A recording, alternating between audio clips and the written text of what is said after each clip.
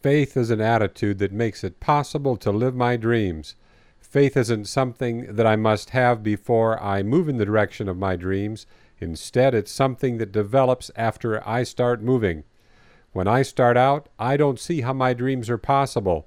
But the moment I take my first step, faith instantly comes into my life. Faith is a way of life and only happens when I move in a positive direction. I can't sit in my easy chair and expect faith to suddenly pop into my mind. I have to start moving in a positive direction before it happens. Most people get this backwards. They don't move until they feel like they have enough faith.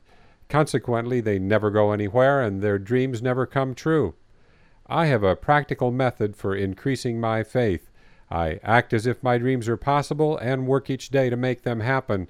I act as if I cannot fail as I move in the direction of my dreams. When I don't worry if I have enough faith, my faith does just fine. Several of Jesus' disciples were fishermen, and occasionally Jesus used their boats to travel to his next destination. One evening they were crossing the Sea of Galilee with Jesus asleep in the stern of the boat.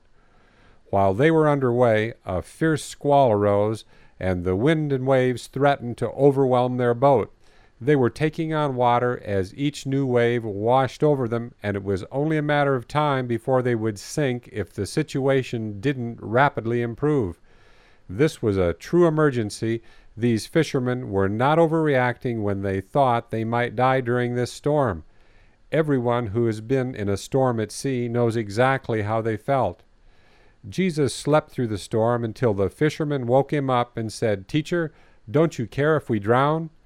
Jesus rebuked the wind and waves, and the storm immediately subsided. Then Jesus said to his comrades, "Why are you so afraid? Do you still have no faith?" Why wasn't Jesus afraid? Jesus knew that he didn't come into this world to drown in the Sea of Galilee. Jesus was following God's plan, and death by drowning definitely was not in the plan. Jesus had such close fellowship with God that he knew God's plan by heart from start to finish. Jesus knew he had nothing to fear from a storm at sea. The disciples didn't know that God wouldn't allow them to perish in the storm. They didn't understand God's plan, and their hearts were full of fear. The same thing often happens to us. Without a close personal relationship with God, we don't understand his plan, and our hearts are full of fear. When our fellowship with God becomes up close and personal, for the first time we understand his plan and we put our faith in it. We know that if we follow his plan, nothing can happen to us until the plan has run its full course. Once we have faith in his plan, we no longer have any reason to fear. Jesus made it clear that fear has no place in the heart of a child of God. When you have a personal relationship with God and follow God's plan, you have nothing to fear.